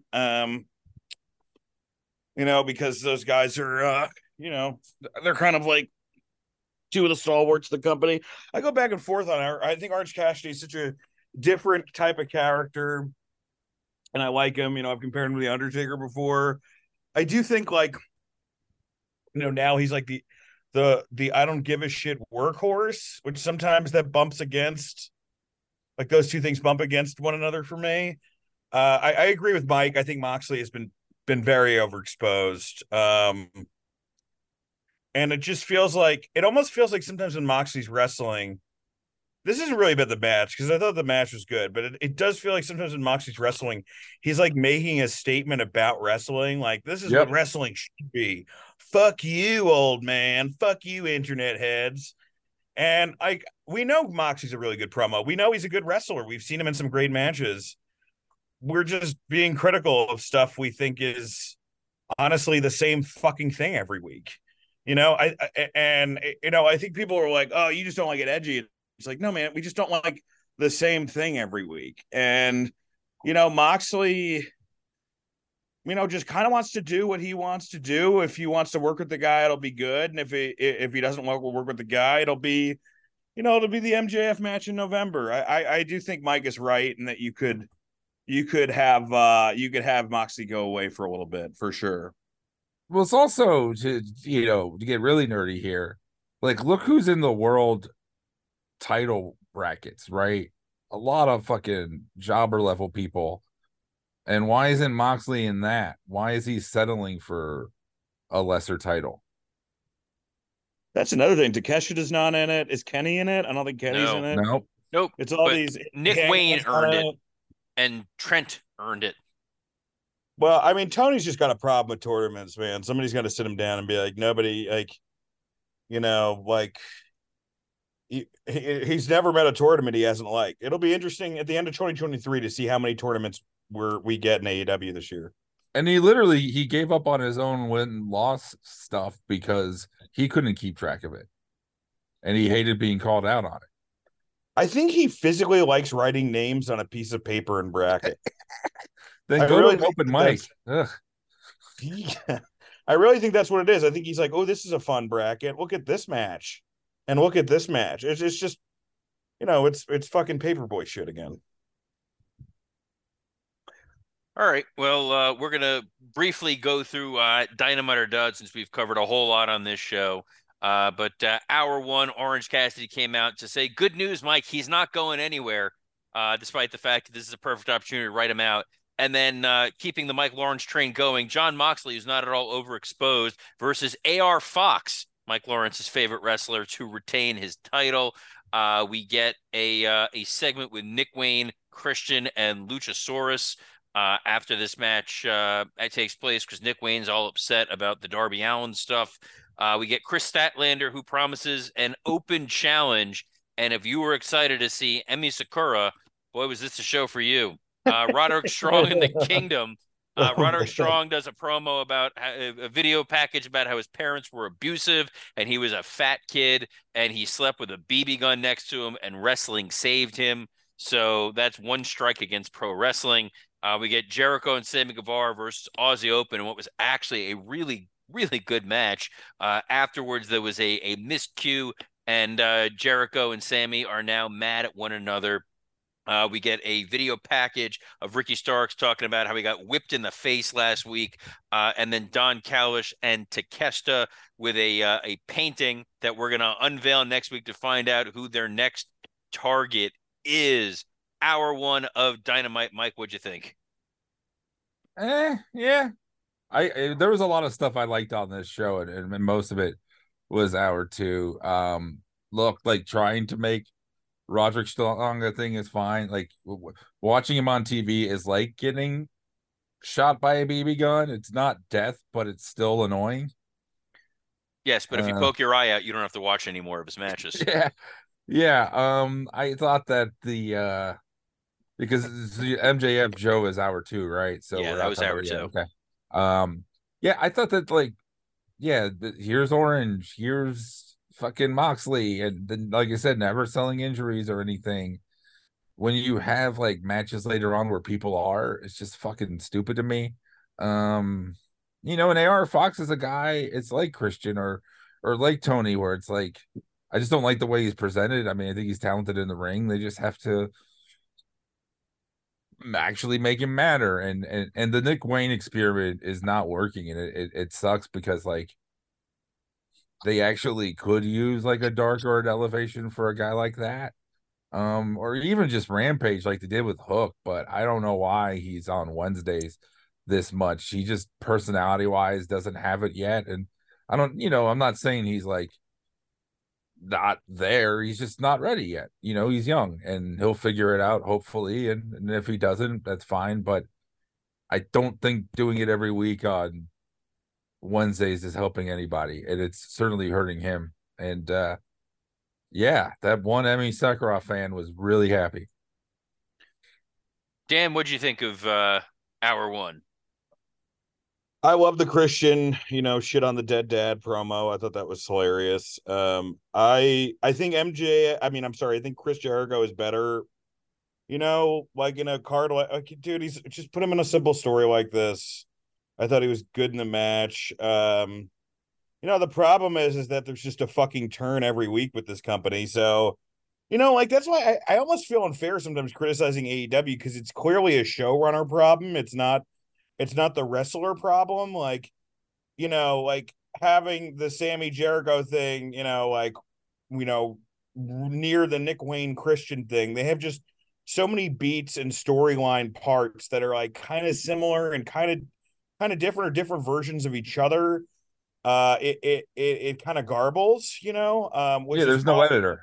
Yeah, there's no editor, which is why people, look, everyone wants to shit on the Great Khali Kiss Cam, but you have that on a show, and I'm not saying that's great, but you have something like that on a show because it's different than anything else, and it's gonna, and no one else is gonna try to do that. And sometimes I feel like AEW repeats itself. I mean, AR Fox, man. I mean, this experiment they tried. He's not. It's not working, man. If you like the guy and you want him to work, and that's great. But like I said before, this is he's kind of been exposed. But I thought really the most interesting stuff happened in the second hour. So I'll leave my comments for that. Scott. I actually thought Cassidy coming out up front was a bit of a breath of fresh air. It sort of set a trend for the rest of the night, where after a pay-per-view, you are used to seeing no one who was on the pay-per-view. They disappear, and a few new guys get a chance. Where in this show, it was guys you just saw on the pay-per-views having new storylines where you go, oh wow, I that barely happens in this fucking company. I know it's in the second hour, but to go, oh wow, Swerve gets to to continue being on TV. I'm interested because I love Swerve. So I liked honestly pretty much everything in the first hour, but I didn't love everything in the first hour. I just liked it enough. Moxley versus AR Fox. I like that Moxley came out immediately after Orange Cassidy because I think the story is Cassidy is going to become like sort of a heavyweight and then eventually beat Moxley again. Uh, yeah, the TBS match. Come on, it was fine. Look, I didn't think Aussie Open should have lost. I did like the match. I thought Jericho and Sammy did a great job. I think Aussie Open are amazing, and that's why I think they should have won. Just have Sammy and Chris get in an argument during the match. All right, hour But two. hey, whatever. Hour two, where there's some more meat on the bone. And that's not a Samoa Joe fat joke, I swear. MJF comes out to talk about what happened the night before. He's about to call out Samoa Joe when Samoa Joe comes out. They make jokes about ice cream, which lets them plug Twisted Metal and take a shot at WWE. They make a brisk joke, which I never thought I would hear from Samoa Joe. They get into the William Regal story again, as well as threatening to send Joe back to NXT. Max telling the story of how he was a security guy extra for Samoa Joe, and Joe was a dick to him in character. We get a square off, and then as Max is leaving, Joe kicks the ropes, low blows him, attacks him, and then we get an Adam Cole rescue from the crowd. I guess he couldn't reach to climb over the barricade. It's why it took him so long. Hour two, sorry, this continues with Roderick Strong versus Trent for the world title tournament. So you know this is only A-list top tier stars. Tony Storm, who we talked about before, has her crazy little moment. Hangman Adam Page comes out to again talk about how he was a teacher, and then Swerve in character says what we've been saying all along, which is we're embarrassed for you. You've really squandered every opportunity you've had. This company was built solely to get you over. You were world champ, and now you're on a pre-show. You're a joke, and your family should be embarrassed for you. We get Darby Allin versus Nick Wayne for the title tournament continuation because, again, Nick Wayne paid his dues for upwards of 3 weeks to be in this title tournament. Christian's out there. Luchasaurus is out there. And Darby, at one point, hesitates to do the coffin drop because he doesn't want to hurt his friend, who earlier in the match he was bitching at him for not hitting him hard enough, and then in the end wins by just kicking him in the head repeatedly until the referee stops, because logic does not have a place in the main event of this show. Mike, what'd you think of hour two? Yeah, man, if I want to watch a Wayne with dead parents, I got 80 years of Batman. I don't need this guy. I thought that yeah, okay, so yeah, we had double fat jokes. But it's interesting. So I'll talk about the Swerve promo first, actually, because I want to shine light on that. I'll mention MJF and Joe in a sec, but I thought this was Swerve's best performance. I thought this was really cool. I actually like the way that Hangman came out there. I like the charity stuff. Him saying I'm a teacher, like anything that humanizes these guys, that isn't just them burying each other, I think is great. And I like the way that he did just take Swerve shit until the moment crossed the line. I thought this was ruined by Brian Cage. I really wanted it just to be these two guys. And I know that it's like, now there's the mini boss that Hangman has to get through to elongate a televised storyline, but I really like the heat between these two guys. I don't need that other goober in there. But some of the lines that Swerve had were just fucking fantastic. He came off like, he wasn't like he was mad for a reason. You've been given this spot and I'll take it from you. That was all great. It all made sense into why one pro wrestler would be mad at another pro wrestler. In a way that it often doesn't make sense. So yeah, I thought this was a breakout performance for Swerve that they have to follow up on. And then MJF and Joe, look, man, like I love MJF. I think he goes back to the personal well too much because he does it all the time. And I think he could have either done the pushed around by Joe when he was there thing or the Regal thing. I don't think you needed both. It's just like this whole segment was what, like over 20 minutes. And then if you combine it bleeding right into the Trent and Roderick match, it was over 30 minutes. The Trent and Roderick match was like, when you would like do like random GM in a video game and it would just put two wrestlers together, like what the fuck are they doing? Like D'Lo and Val Venus, okay. It was, I mean, the fact that this was for the world title, it's like, all right, I'm sorry I called this the A show. They just don't have one. That this was bad. This was like, I watched this match and I wasn't sure what their finishers were. So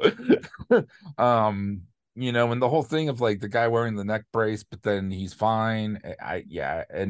And you'd already been just playing with MJF's neck injury. It's the lack of editing. Like one neck injury per show, one fat joke per show.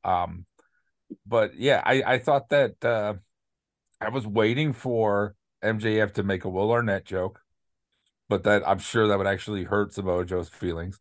And to make a joke about the Suicide Squad game not coming out yet. But yeah, this was fun, and they didn't bury each other so much. And I'm excited to see this feud. I agree with you on Shrimpy McGee taking so long to get to the ring. It's you look like if you watch this stuff and you try to think logically, it never makes sense. Like, what was Adam Page gonna say before he was interrupted by Swerve? We don't know. Who knows? And how is Nick Wayne a world title contender? We don't know.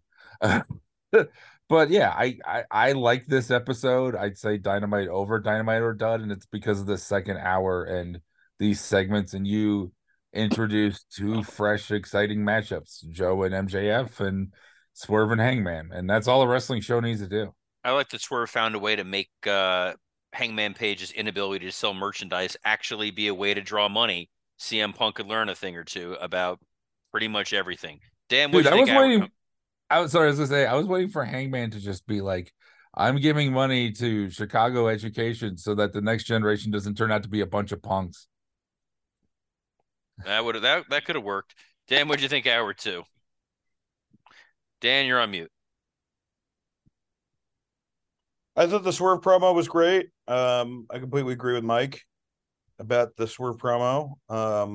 I thought the MJF Samoa Joe stuff was good. I just think they're really good on the mic back and forth, and yeah, they are again bringing up a small WWE thing, which is very impacty to do, but I did think that this one worked, and I look, man, I'm glad we're gonna get Joe in more prominent role.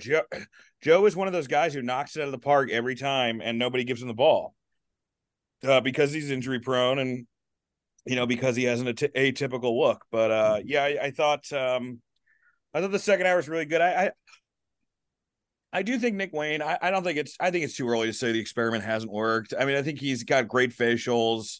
The problem is there's just a lot of guys like him that that young Lionheart character. There's just a lot of dudes that are like him, and the Christian stuff's fun, so fuck it, I guess. I mean, they handled Action Andretti so well. Why would they not handle Nick Wayne well? Well, that's the thing. It's just, I think that Tony has only a couple of stories he likes to tell. And Dante Martin got started on the right foot. We always shit on Vince for that. Oh, there's only so many stories he wants to tell, and Tony is, I think, even worse with that. As far as like only wanting to, he's only got a couple stories he can tell. So I'm hoping that, at least I know with Joe and MJF, they're always thinking about the audience. Those two guys, they're always thinking, oh, okay, but is tonight's audience going to be entertained by this particular segment?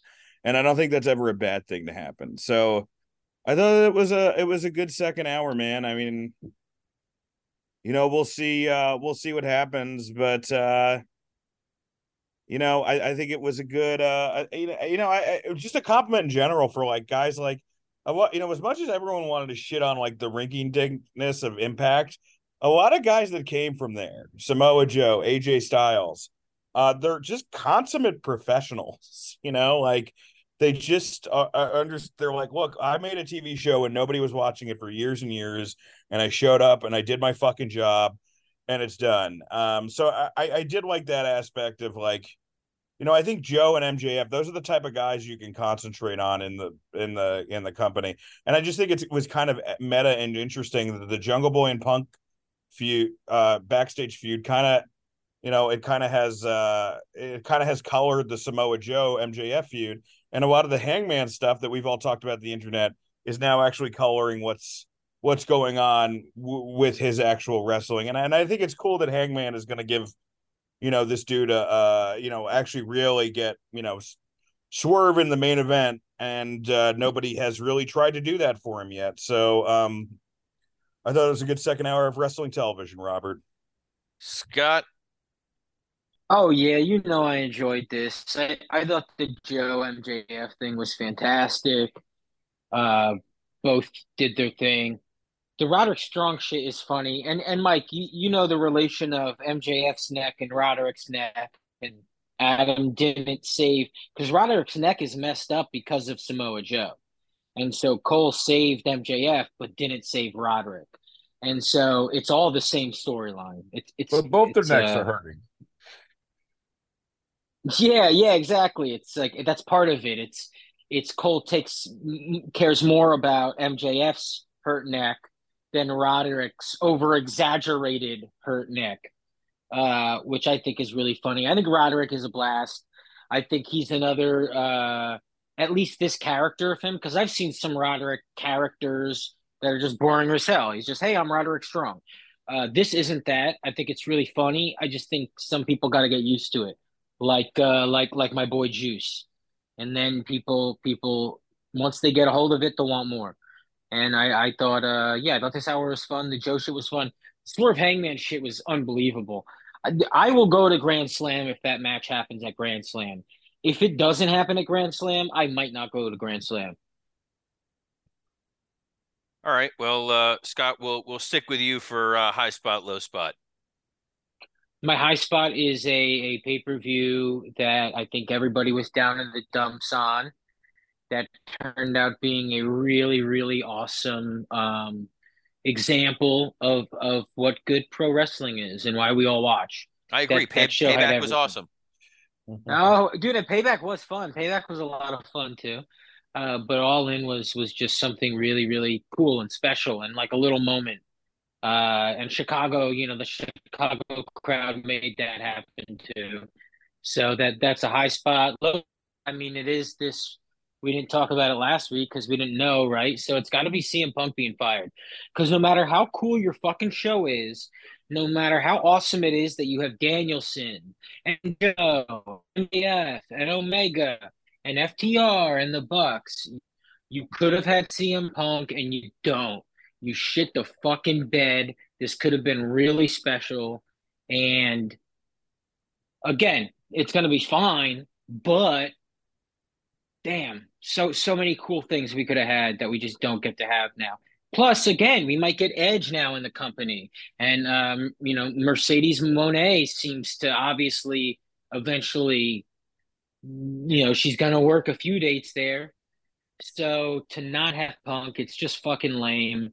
It's everybody involved's fault, especially Tony Khan. All right, Mike, what's your high spot, low spot? Okay. This is my high spot. I went to Target today and they had an Owen. Wow. It was the first time they had new AEW. It's actually an Owen Benjamin, not an Owen Hart. It's the different. His opinions fall flat.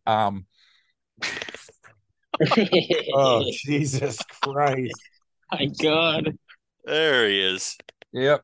So no, man, this is a fucking cool thing. I never thought I'd see this in my lifetime of like being a wrestling fan, that a company is releasing a mass-produced Owen Hart figure, and he's there, and he fits in with the other Hart Foundation members and stuff, and it's fucking cool. So that's my high spot. My low spot is, yeah, I think the way that the whole CM Punk thing was handled. I mean, it sucks that, like, look, I think he should have been fired if he was attacking people, and but nobody looks good in this. Jungle Boy doesn't look good. Tony doesn't look good. CM Punk doesn't look good. It kind of hurt all of their credibility a little bit to me, and that sucks. And yeah, I don't think that CM Punk at his best as a talker, I don't think anyone is as good as him. But I think that they did as good a job they could Wednesday to show, like, no, promos still do matter here, and here's some good promos. But, look, man, I can't lie and say when I'm watching MJF interact with Joe, it did feel like a lesser version of the day before Thanksgiving MJF Punk segment, which is still to me the best one-on-one promo spot they've ever had in this company, and maybe one of my favorites I've ever seen in wrestling. So, all right, Dan, what do you got? I mean, a high spot, I'm going to just say, because I'm going to be probably a little bit more part-time on the pod with Mike, I'm not going to be on the Patreons as much. I'll probably join Robert this Saturday if he's doing something, but I'm not going to be on the Patreons much. I'm going to be probably on the show, once or twice a month. I'm a big, I just want to thank everybody on Wrestle Rust and this community, and, our fans here I really love, and, I'm glad that they're still a part of, I'm still going to be doing the show on just a smaller, more abbreviated capacity. And it's just fun to talk to you guys about wrestling and, to hang out with everybody. My low spot, the same as Scott and Mike. I thought this, Mike touched upon it, but this made everybody look bad, man. I mean, Sam Punk came across looking like a butthurt maniac. The Elite came across as like fucking high school girls. Tony came across as completely incompetent. The only silver lining is that you see people like, MJF, like Samoa Joe, like Swerve, who are just out there trying to do a good job and trying to be different and just going to work, man, just going to work and getting the job done. Which none of these guys who were supposed to be top guys, whether it be the Elite or CM Punk, none of them were able to, and I guess this is as good a time as any, guys, now that I'm leaving. My replacement next week will be Ace Steel. So Ace Steel just got fired. But to your point, Dan, it is perfect. Like, the fact that these guys all had animosity and no one could make money off of it is probably one of the biggest shames. Yeah, I think that if you watch like if you ever watch clips from Booker T's podcast, he'll talk about his opinion on like he's like whenever his co-host brings up like everything that's going on, he just starts laughing because he's just kind of like, first off, the guy's been in prison, so he knows like what real beefs are, I guess. Yeah. And he's just kind of like, enough about Impact. Yeah, dude, are they making money off this or not? That's just and he famously got into a big backstage fight with Batista at SummerSlam, and now they're cool and everything. But his whole thing is like, what the fuck is going on? I think Jungle Boy looked like a bitch from all this. I don't think anybody looked particularly good at the end of this. I think it's going to be, especially this time around, I just think that like everybody who said a bad thing about almost everybody involved in this, like most of those bad things turned out to be completely true, and that's never a good sign. Yeah, well, that's my specialty, is finding the dark cloud and any silver lining. So my high spot this week, I watched Payback. I thought Payback was a really fun show. It over delivered in some ways. I thought the tag match was fun, but I think my high spot, to parallel as sort of like the bizarro version of CM Punk, is John Cena. Cena comes back on SmackDown. Remember, he is a legitimate mainstream star in a lot of ways. Oh yeah. He doesn't need to just come back and do everything he did. He came back. They used him to further the Bloodline storyline with Jimmy Uso. I thought he did a really good job with that. They used him as the special guest referee for the LA Knight Miz match so he could put over LA Knight. And my opinion of that, I will talk about on Patreon this weekend. But just to use John in that moment was great. They used him as a backstage interviewer. He's just really selfless in this role and a guy who could have the biggest ego about it and just knows I'm going to go there. I'm going to put in the work. I'm going to go do the India tour because I haven't performed in India before. And I just want to be thankful and be happy to be there. It's what you would have hoped this Punk run in AEW would have been. My low spot, besides all the Punk stuff, Adnan Al-Kaisi passed away. And on top of being part of that SummerSlam Sergeant Slaughter storyline, which I guess I just hold dear given my age, he's got a lot of really fun, wacky stories. There's a couple of them in that Vince McMahon Ringmaster book where he got interviewed. I think my favorite was he was legitimately friends with Saddam Hussein when they were younger. And Saddam, when he was in charge of the Iraqi National Guard Army, had them put on a wrestling show for the troops and for the Iraqis. And it drew like a massive like soccer crowd stadium full of people. And the main event was Adnan against Andre the Giant. And before the match, Saddam Hussein basically told him, he's like, you're going to win tonight. And if not, Saddam pulls back his jacket. He's got a gun. He's like, we'll take care of Andre. So during the match, Adnan has to tell Andre, I'm going to go over 2-0 or else they're going to kill you. And Andre gladly laid down, and then the crowd started firing guns in the air after the match, and Andre was legitimately fearing for his life. It's one of the things where you go, that is what fearing for your life in wrestling is like. Worry that Saddam Hussein is going to kill you, not that CM Punk might accidentally bump a TV monitor somewhere in your general vicinity. But Robert, would you say that show was the first ever tribute to the troops? Yes, that was the tribute to the troops. And hopefully they got paid as much as the Saudi blood money is. But if you want to use your blood money to see amazing live entertainment, Dan, where can the fine folks see you? Dan, you're on mute. I threw the fucking softball and you. Speaking of being afraid for your life, come see Dan St. Germain live. No, this comes out Friday. I'm in New York this week. I'm at Gotham Comedy Club and a few other places next week. But next week, it was September 14th through 17th. That'll be the St. Louis Funny Bone headlining there. The weekend after, I will be at the Fairfield Comedy Club. Weekend after that, I'm going to be headlining Laughs in Seattle. And the weekend after that, I am going to be headlining the Rhode Island Comedy Festival in Newport, folks. So it's going to be a lot of fun shows, a lot of fun events. I have another podcast, The It Couple, where we review horror movies. And this week we had Dolph Ziggler on to talk Toxic Avenger. So I shared it on the Wrestle Rose feed, but check it out. We have the full episode on YouTube and shorter ones coming up. Yeah, folks, that's it. As far as our podcast, man, just fucking leave more 5-star reviews on this iTunes, subscribe. We got just keep our name around, brother. Keep pushing it. So keep our name in your mouth. Mike, what do you want to plug? Love you. Yeah, I'll be on the road with opening for Pete Davidson September 20th in San Francisco at the Masonic Theater, September 23rd in Las Vegas at the Cosmopolitan, and September 27th at El Cajon at the Magnolia, and near my home in LA, 29th in Anaheim. So if you want to see a massive star and also me, go to those shows. All right, Scott, anything you want to plug?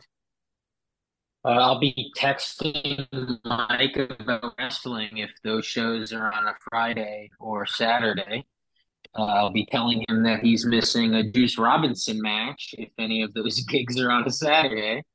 And that's why we're friends. I have another podcast out for smokes.